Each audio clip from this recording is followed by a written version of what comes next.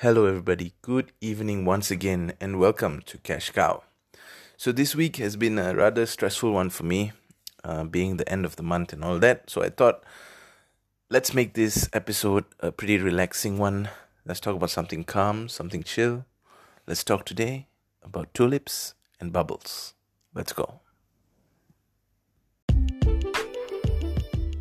Welcome to Cash Cow, the show where we talk about finance, accounting, investments, and many more. Join us as we walk through the big world of finance, one step at a time.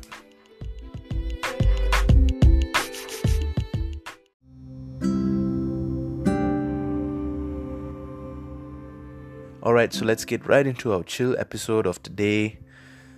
Let's talk about tulips. And yes, I do mean the flower. And we're not going to talk so much about the flower itself, but rather an event that revolved around tulip flower.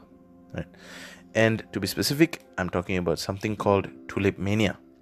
Now, this event in history came by many other names, such as the tulip craze, the Dutch tulip market bubble, and many others. There's even a word in Dutch, which I'm not going to say because it will be absolutely butchered when I say it. But anyway, Tulip Mania was one of the most famous market bubbles and crashes of all time, right?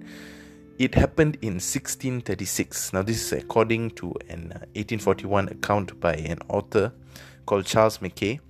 The entirety of the Dutch society went crazy over exotic tulips. And tulips are, to be honest, they are a rather beautiful flower. Of course, I am not appreciative so much of flowers, but I do find it a rather attractive flower. Anyway, Mackay, the author that I mentioned, wrote a book called Memoirs of Extraordinary Popular Delusions and the Madness of Crowds. And he wrote about this event in that book. As prices rose for the tulips, people got swept up in a kind of speculative fever. And noticing this, he dubbed the phenomenon Tulip Mania or Tulipomania. So if I, for example, right now, let's stop and Google tulip prices Malaysia, which I did right before recording this, you'll see the prices range for a bouquet of tulips, right? It's about 100 to 200 plus ringgit in the country where I am, Malaysia. And that's roughly around 25 to 50 USD for a bouquet of tulips. Now let's get into the story of Tulip Mania. So let's go to Amsterdam in 1630s, okay? In Netherlands, of course.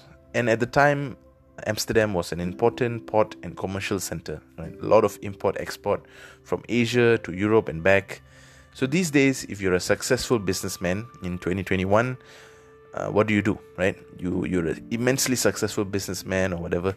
You go flash it out, right? You go flex. Most people do anyway.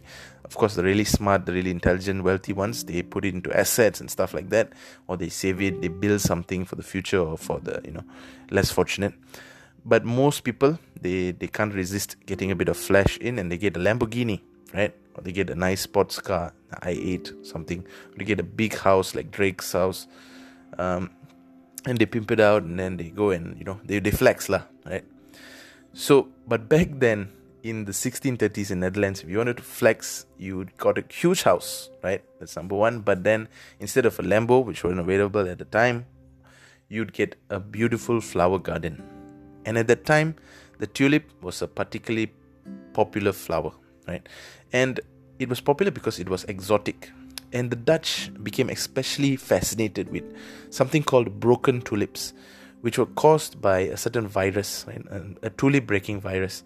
And the bulbs of the tulip that were affected by these virus produced striped and speckled flowers. And they were said to resemble a flame. And it looks a bit like, you can Google it and I'm sure an image will come out. And this made this characteristic of this broken tulip made the tulip rarer than normal tulips because it was even more scarce, right? And since it came from the east, like I said, it was an exotic flower. And it's very difficult to bloom, I'm told. I've never grown a tulip in my life, but I understand that it takes more effort than most flowers to make it to bloom. And as you can probably tell by now, this caused the price of tulips to be rather expensive. And with its popularity and more people wanting it as a sign, as a status symbol and stuff like that, prices rose even more. And then you add that to low supply because it's difficult to grow and high demand, and there you have it, Tulip Mania. So tulip prices spiked from December 1636 to February 1637, with some of the most prized bulbs, like the coveted Switzer, experiencing a 12-fold price jump. The most expensive tulip receipts that this historian named And Golga found were for 5,000 guilders.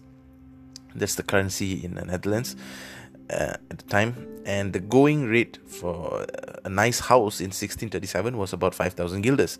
So you can imagine that someone spent a house on a tulip. It's nearly insane, right? But these exorbitant prices, then again, were outliers. She only found like 37 people who paid more than 300 guilders for a tulip bulb, which is the equivalent of what a skilled craftsman at the time could earn in a year. So, but still, tulip prices at the time were ridiculously expensive, right? There were thousands and thousands of guilders, which would be worth, thousands, if not tens of thousands of ringgit in today's value. And people began buying tulips with leverage even. They started using margin derivative contracts to buy more than they could afford. And they also started using a type of contract which were an early version of today's futures contract. Like they were promised to buy the tulips at a future date at the current price. And it was a whole market. People was not only buying tulips to plant, to flex in their nice house, but they were buying to trade it as well. It was a proper market. It became a market, like a legit buy and sell trading kind of market, but it was unregulated. That's the thing. So a lot of it happened in like bars and restaurants and all this. So there's no regulation apart from probably a verbal or a simple written contract. And this continued, right? This continued, and soon enough it became a bubble. The prices go up and up and up, and people were willing to pay exorbitant prices for something which, to be honest, intrinsic value wise is much lower. It's worth much less, right? I mean, how much is a tulip worth in itself? A tulip is what I call a non-utility kind of flower, right? It doesn't give any food to eat. It doesn't give any shelter to stay. It doesn't grow into a tree and stuff like that. It's just a flower that is aesthetically pleasing. So the intrinsic value of that, to me, is not so high, and I'm sure to a lot of people is not incredibly high as much as it was valued at the time. So with all this demand and all this, it grew and grew and grew. It became a bubble, and eventually the demand ended. The bubble burst, right? People suddenly realized that they were paying too much money for tulips. So people panicked. They tried to sell off the ridiculously priced tulips, and they of course have to give it off at lower prices. And then the price comes plummeting down and the bubble burst. That's how it happens, right? So now let's go about bubbles. Bubbles, the tulip mania was an example of a bubble. Right? A bubble is an economic cycle, right, that is characterized by the rapid escalation of a market value in an asset, right, especially in the price of an asset.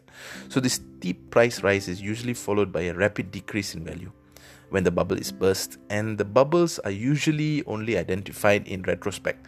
Looking back, after a massive drop in price occurs, you can't really see a bubble unless you are privy to certain information, or you see it coming, like the industry super well, like what happened with Michael Burry and the housing market in the US. And if you don't know about this whole story, I suggest you go and watch The Big Short. It's on Netflix. It's an excellent movie. For the life of me, I can't remember who acted in it. Was it Christian Bale? Yes, Christian Bale played Michael Burry, and what's the guy from The Office? Steve Carell? That guy. It's a really nice movie. You should check it out. Even Margot Robbie is there, and she makes a small little cameo in the front, talking about like shorting and stuff like that, if I remember correctly. I watched it a while back, but it's a really nice movie. You should check it out. It explains the whole story of the US housing bubble and how it affected the economy of not only the US but many parts of the world.